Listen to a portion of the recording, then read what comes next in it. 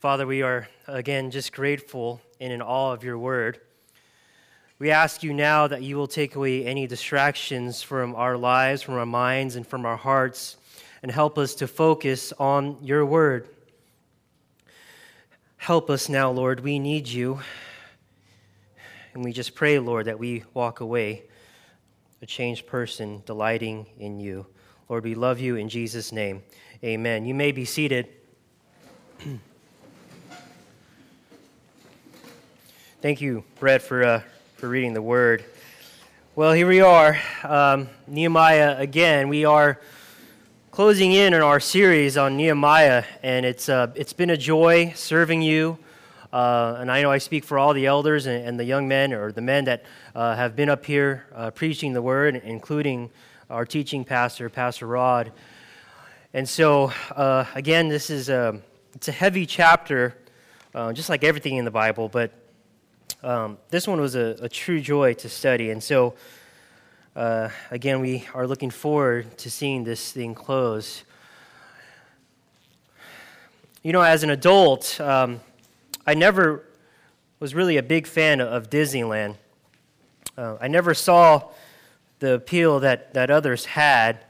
I mean, we know people who actually go to Disneyland once a month. I'm not talking about anyone in here, not Peter Tamita. He does not go monthly, I don't believe. But after taking our daughter recently in July when celebrating her third birthday, I think my wife and our perspective has changed a little bit. We actually had quite fun. The most enjoyable part, of course, was seeing our daughter just have so much fun. Right? I mean, we take her on the rides and everything else, and she was just laughing and playing. And so, you know, the minute you enter the park, I mean, you feel like you're really a part of this fantasy. I mean, it's the Disney kingdom, so to speak, and it brought back memories from when I was a child. The movies, the cartoons, the characters really brought all this nostalgia, right? It's like, man, I remember I used to just love these characters and love these cartoons. I mean, you walk around, you see all the castles, the make-believe plays, and so forth. I mean, you find that Disney does a good job at making you a part of their kingdom. And for my daughter's sake, we all wanted to play along. I mean, she had the amulet. If you don't know what an amulet is, a necklace with a little pendant, and it glows. She had the Disney dress going on. And so I'm still thinking how I'm going to tell my daughter the truth that the theology of princesses don't exist. So pray for us. But we're really sucked into this world of Disney. We were really sucked into this world of Disney. And I say this because the book of Nehemiah really is a reminder that this is God's world, that this is God's kingdom. And so as we prepare to go through Nehemiah 9, we're reminded of this picture that God was never a part of Israel's life. This is God's story, and Israel was a part of it. God's hand was in control of every single detail that occurred in the life of Israel. And the same thing goes for us. I mean, church, let us never forget that we are a part of God's grand story. He's never a part of our life. We don't simply invite him into our life. This is really his show. This is his church. God has always been faithful, and Israel has always failed time and time again. And if you read through the Old Testament, that's what we see. But in reality, we have failed time and time again. Church, we are an unfaithful people. And that takes us to the aim of our text this morning. God remains faithful to unfaithful people. God remains faithful to unfaithful people. In his kingdom, in his world, in his story, in his church, he has always remained faithful. And we're going to see this through the prayer of confession. We're going to see Israel's unfaithfulness come to light. We're going to see this history of redemption unfold. And really, it's the last story, the last narrative story in the Old Testament. And so this may be the last time they hear this whole story, their story, in the Old Testament, which is really God's story. Let's get into our text this morning, starting with the good, the bad, and the people of God. The good, the bad, and the people of God. First, we find the good. As we learn in chapter 8, we find that through the reading of his word, the people delighted in God. True revival only begins with God's word, and we were reminded of that in chapter 8. Let me read for you Nehemiah 8:9. And Nehemiah, who was the governor, and Ezra, the priest and scribe, and the Levites who taught the people, said to all the people, "This day is holy to the Lord your God. Do not mourn or weep." For all the people wept as they heard the words of the law. I mean, we find the conviction of the word, and it grabbed their hearts. What happens after their weeping here? Nehemiah sort of gently rebukes them. Let me read the following verses in 8:11 to 12. Then he said to them, "Go your way, eat the fat, and drink sweet wine, and send portions to anyone who has nothing ready, for this day is holy to our Lord. Listen, and do not be grieved, for the joy of the Lord is your strength." So the Levites calmed all the people, saying, "Be quiet, for this day is holy, do not be grieved." And all the people went their way to eat and drink and to send portions and to make great rejoicing, because they had understood the words that were declared to them. From what we learned last week, we find that it was not the time to be in sorrow, but a time of rejoicing. And so we see the turnaround from sorrow to joy after the reading of the word, right? And if you remember Albert preaching, they began the feast. Right? Everything was good. I mean, here's the recap. The book of the law was open. The people heard the word, and they feasted. All was good, right? Probably for a moment, but their time of weeping would come.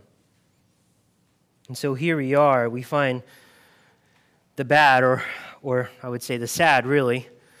In chapter 9, we find the story unfold. Reading chapter 9, verses 1 to 3. Now on the 24th day of this month, the people of Israel were assembled with fasting and in sackcloth and with earth on their heads. And the Israelites separated themselves from all foreigners and stood and confessed their sins and the iniquities of their fathers.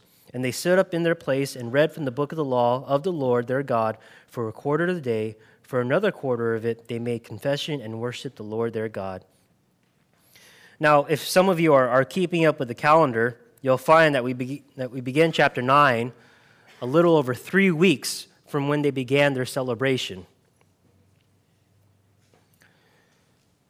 That means that the people delayed their repentance for 3 weeks. Let me say that again, in case you missed it. 3 weeks. It was like Nehemiah was saying, don't cry now. Wait 3 weeks. Then you can mourn. I mean, eat, rejoice, but your mourning will come. And here it is. Let me point out 2 things here. Nehemiah never took advantage of their sorrowful state. Okay, he did not find a way to manipulate the situation.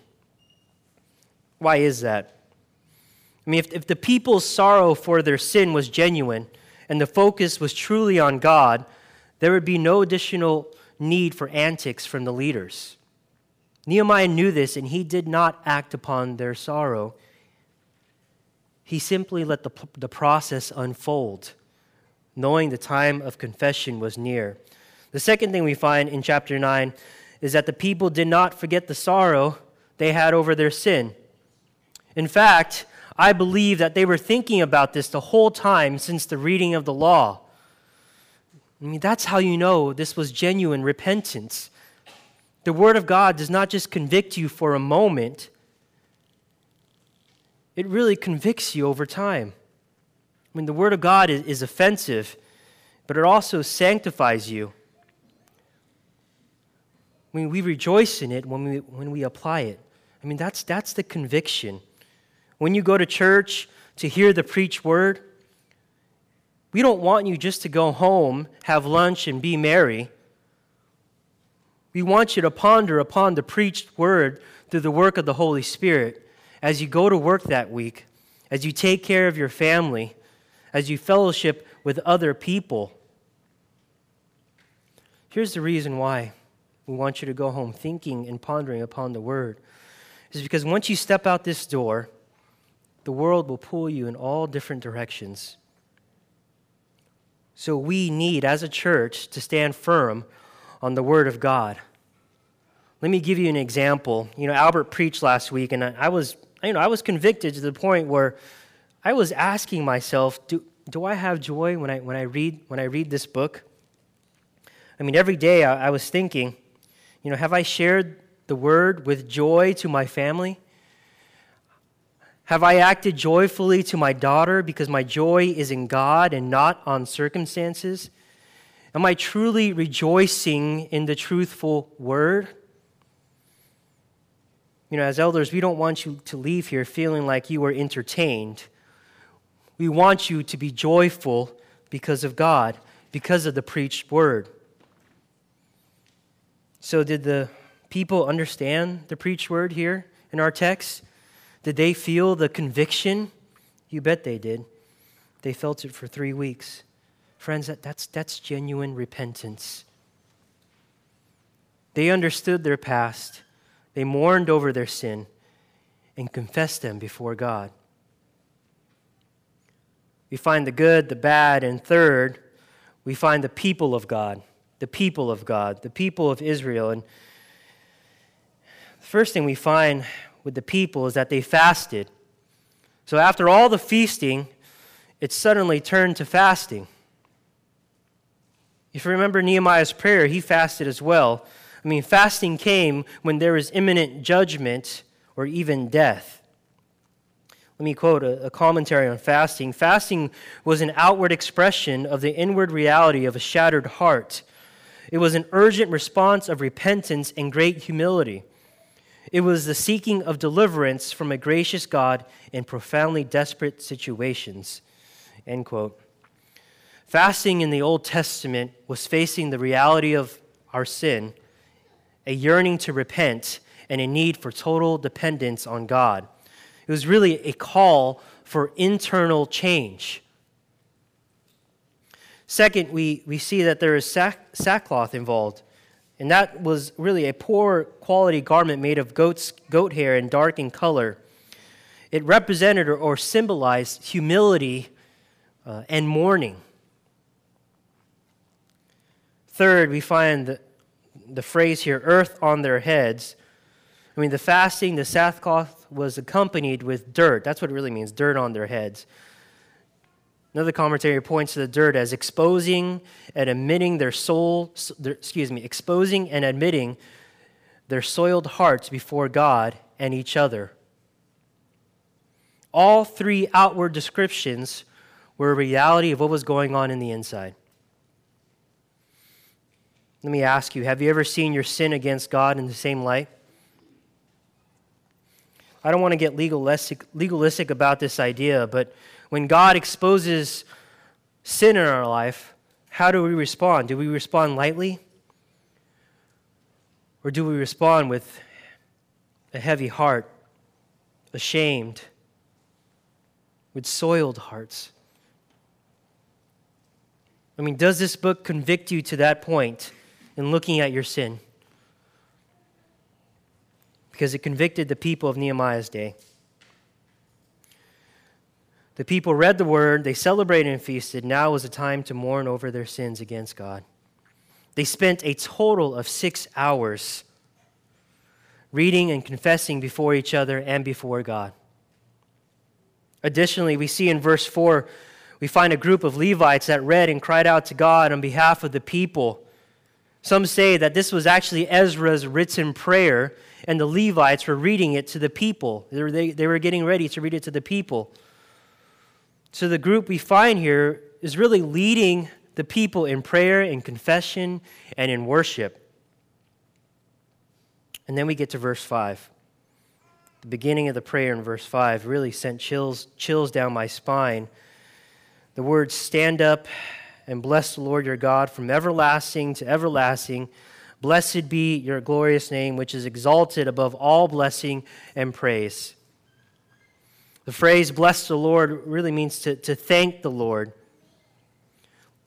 It was as if the group of Levites here started this prayer and said, stop looking at yourselves, Israel. Remove the sackcloth and the dirt, because now it's time to look at God. It's time to acknowledge Him. And we find that in the gospel, don't we? Yes, we're sinners. When we share the gospel or when we preach it to ourselves, one of the first things that we need to do is be reminded of our sin.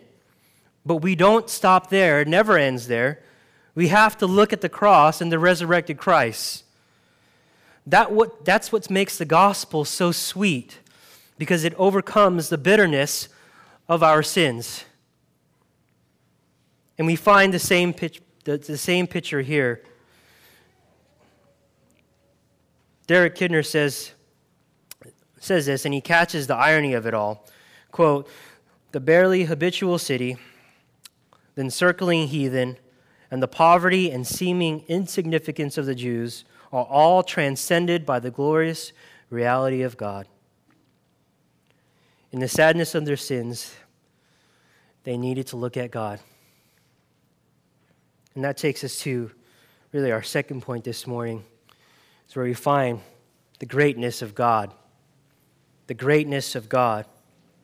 Again, we find another shift from the people of Israel to Israel's God. The people of Israel stood up and thanked and acknowledged God. And you find that this prayer is similar to a variety of prayers in the Psalms. Let me read off a couple Psalms here. Psalm 78, Psalm 105, Psalm 106. It's almost identical to this particular prayer. Psalm 106 is almost just as identical. You could take a look at that at another time, but just note that. Here we find a prayer confession to God for being God. It's a prayer confession to God for being God, meaning they blessed God, they thanked God for being God. We find in seeing the greatness of God, Israel will now see the depth of their sin through this prayer. They knew they were sinners, and this prayer shows the history of their sin. It walks us again through the redemptive history of Israel. This is their gospel that they would point to. This is their book that they were reading. It was showing them how God delivered them time and time again. The first thing we find in this prayer is a praise for His greatness in creation. His greatness in creation. And the Psalms are filled with praise for God's creation. His glory is above all the heavens. And it's only fitting that we find this prayer to begin with God as creator.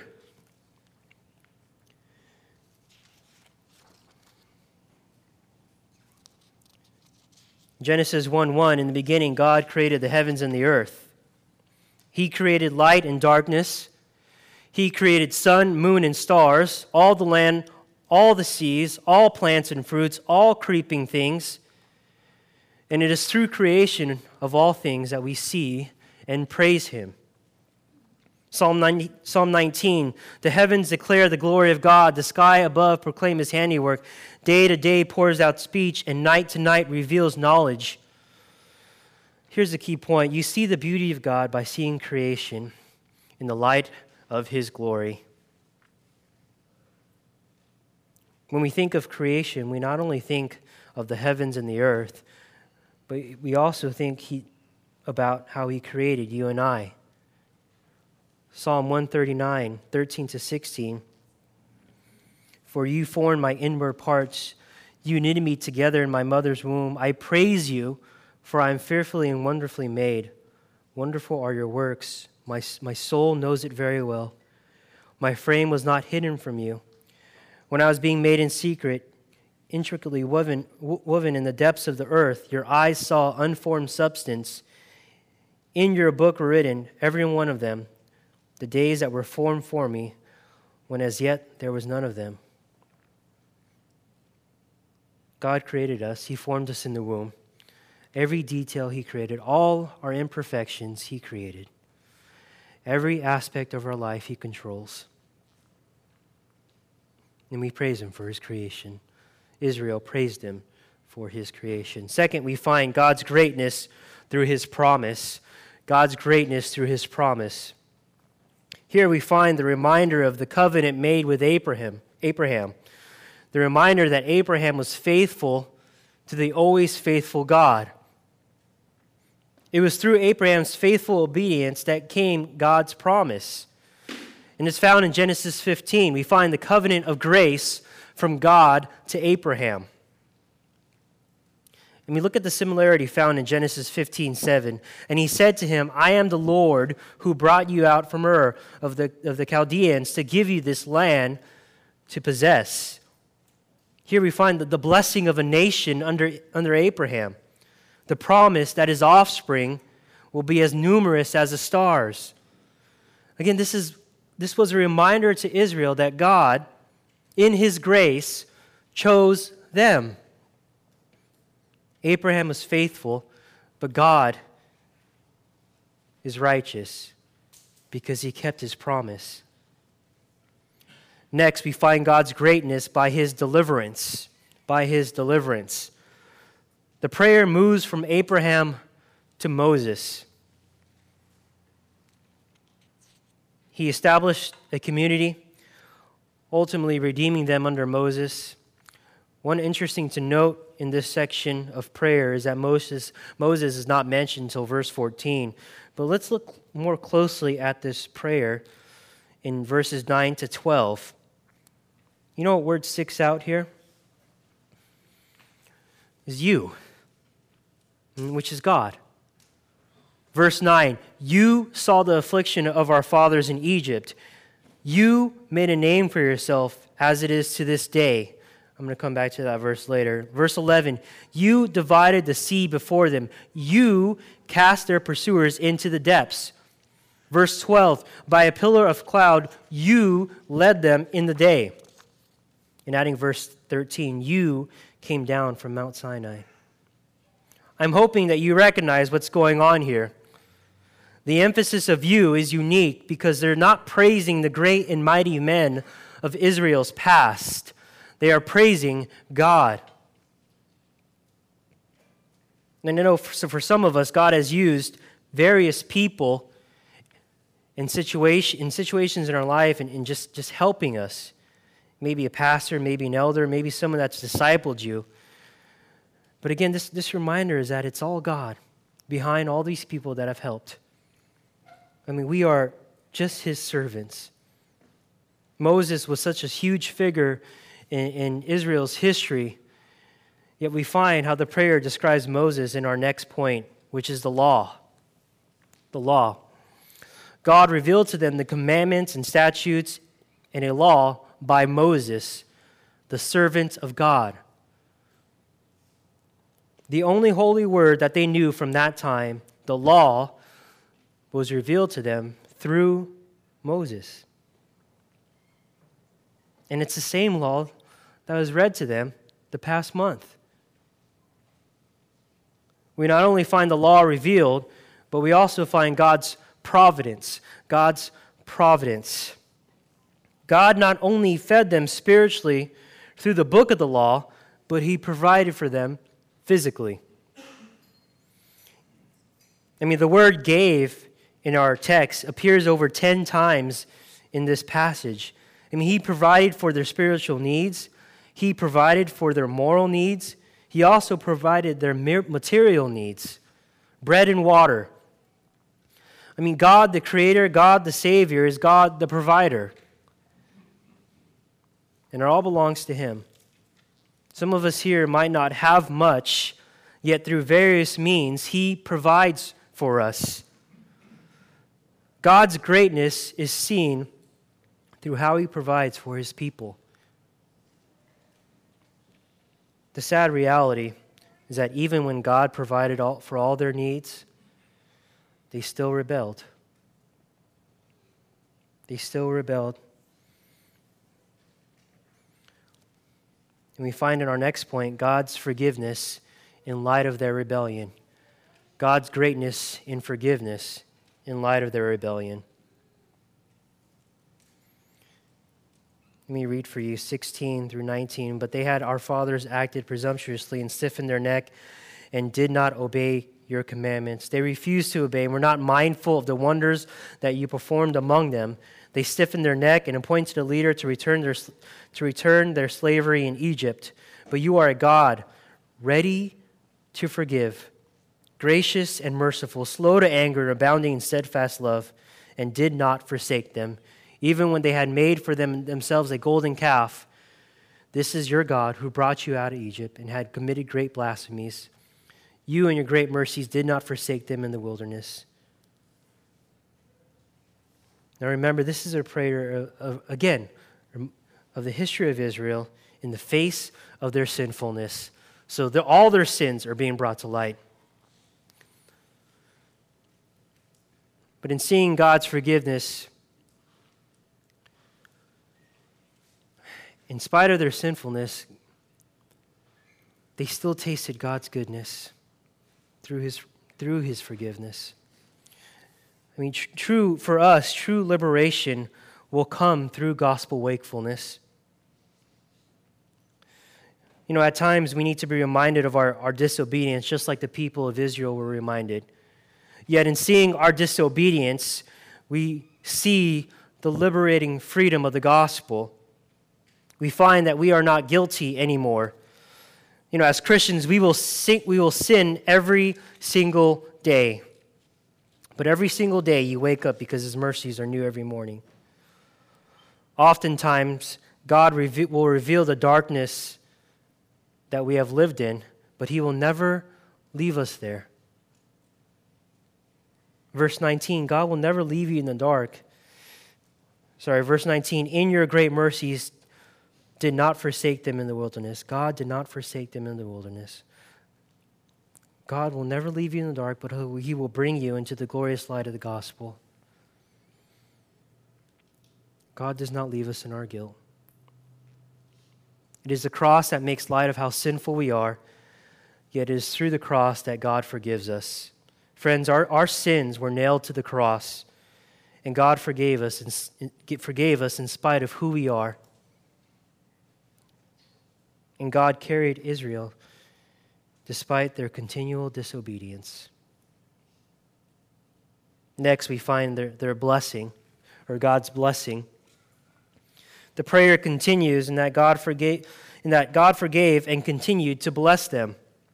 God promised, he delivered, he provided, he was patient. I mean, it's just like we're reading through the Cliff Notes version of the Old Testament. And if you ever tried to read the Old Testament cover to cover,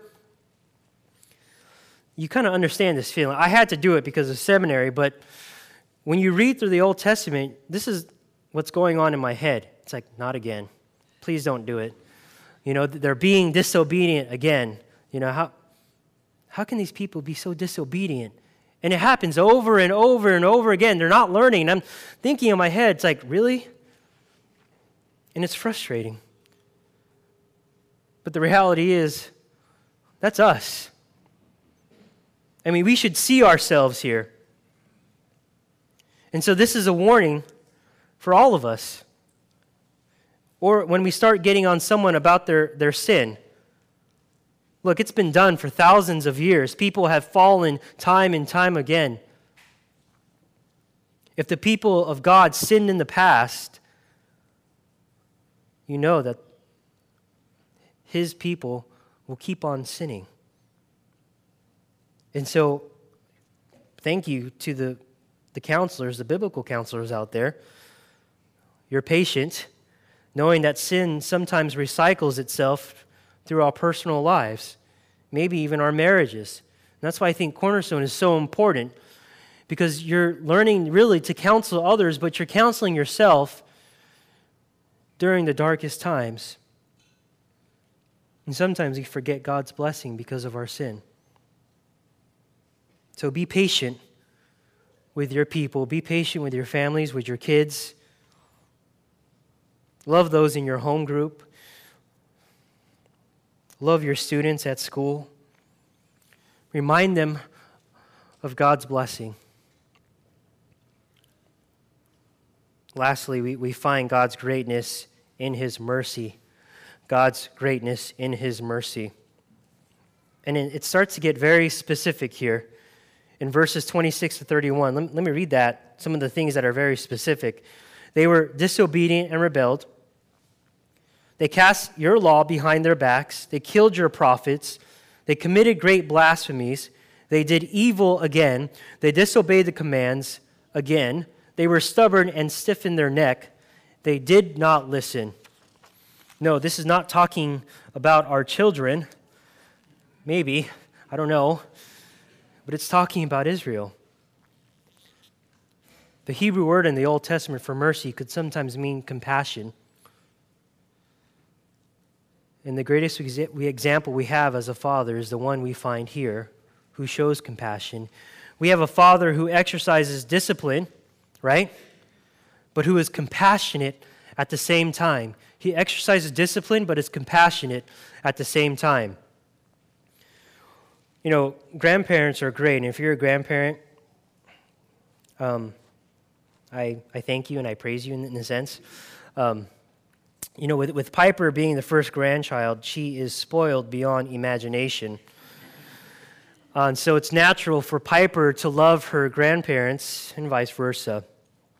Sometimes I have to tell my parents to stop giving her everything, stop buying her everything, and this is their response. Well, we just want her to love and remember us. And there's nothing against grandparents here, but as a parent, we have to deal with them when you hand them back to us.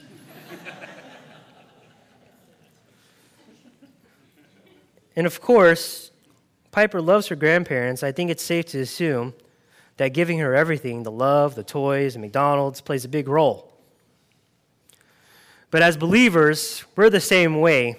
Sometimes we want God as a grandparent rather than God as a father. We want God who gives us everything despite how disobedient we are. But in the end, the God of the Bible is a father who exercises discipline because we need it, yet shows us compassion even when we don't deserve it. We find the compassionate Father, and so we praise God as a father, not as a grandparent. We are the disobedient children. Do you love the greatness of God? Do you see the mercy found here in God? Verse 31, nevertheless, in your great mercies, you did not make an end of them or forsake them, for you are gracious, for you are a gracious and merciful God. Our last point this morning brings us to the appeal of this merciful God. We find the faithfulness of God, the faithfulness of God. Verse 33, you have been righteous in all that has come upon us, for you have dealt faithfully and we have acted wickedly. Again, here's the shift from disobedience in the past to what the present situation is during this time. And so we find, first, the people's appeal. The people's appeal. Look at the phrase, our God. This is important because we find that they see God not as just the God of their ancestors, but as their God. He was our God. They appeal to God to not look on all the hardships they've experienced in the past as a means to deal with them presently. And then there goes that word, steadfast love has said, that was in Nehemiah's prayer in chapter 1, which is acknowledging God's loyalty, His goodness. They were appealing for God to be loyal to them, to be good to them, to be kind to them. Second, we find the people's sin. You have dealt faithfully and we have acted wickedly. The people understood by the reading of the law that they felt the effect of their sins in the past because how they were treated in the present. They had all the warnings, right? Yet they never turned from their wicked works, as the text says. Third, we find the people's condition. The people's condition. Let me note two things that's being said about their condition. We are slaves, and it says that twice. We are slaves. Second, we are in distress. So they were slaves and they were in distress. So the people of Israel were in the land, but they were still ruled over by other kings because of their sin. That was their punishment. What they owned was not necessarily theirs, and they were also taxed by others. As Dale Davis puts it, the prayer concludes descriptively more than anything. It was like they were saying, here we are, Lord, as slaves and distressed people. This is who we are. And they needed deliverance from their faithful God, who keeps covenant and steadfast love. Another commentary puts it like this: the heart of the genuine confession shown here by the people of Israel is left with the question, are you going to continue to be faithful once again? Are you going to continue to be faithful once again? Friends, what is your present situation now? If there ever was a model of confession to God, this would be it. So if you're presently living in sin, my hope is that you confess your sin and appeal to Him. The greatness of God is that He is faithful behind the darkness of your sins. God always acts faithfully when we act wickedly.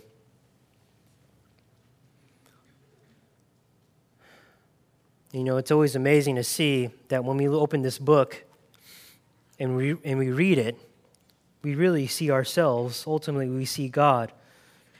You know, I've said this before, in reading the Bible, it's really reading us. And I was reading this Bible, it was just reading into my heart. And so let me go back to the list, point 2, and let me bring this home for us. In creation, God created you and I.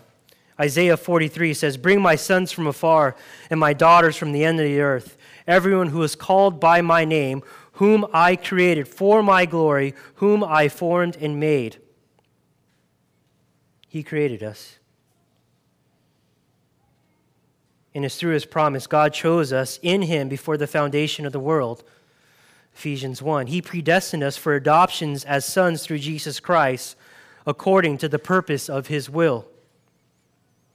We also find that God delivered us from the darkness of our sins into His glorious light. The Bible says no one is righteous, not even one.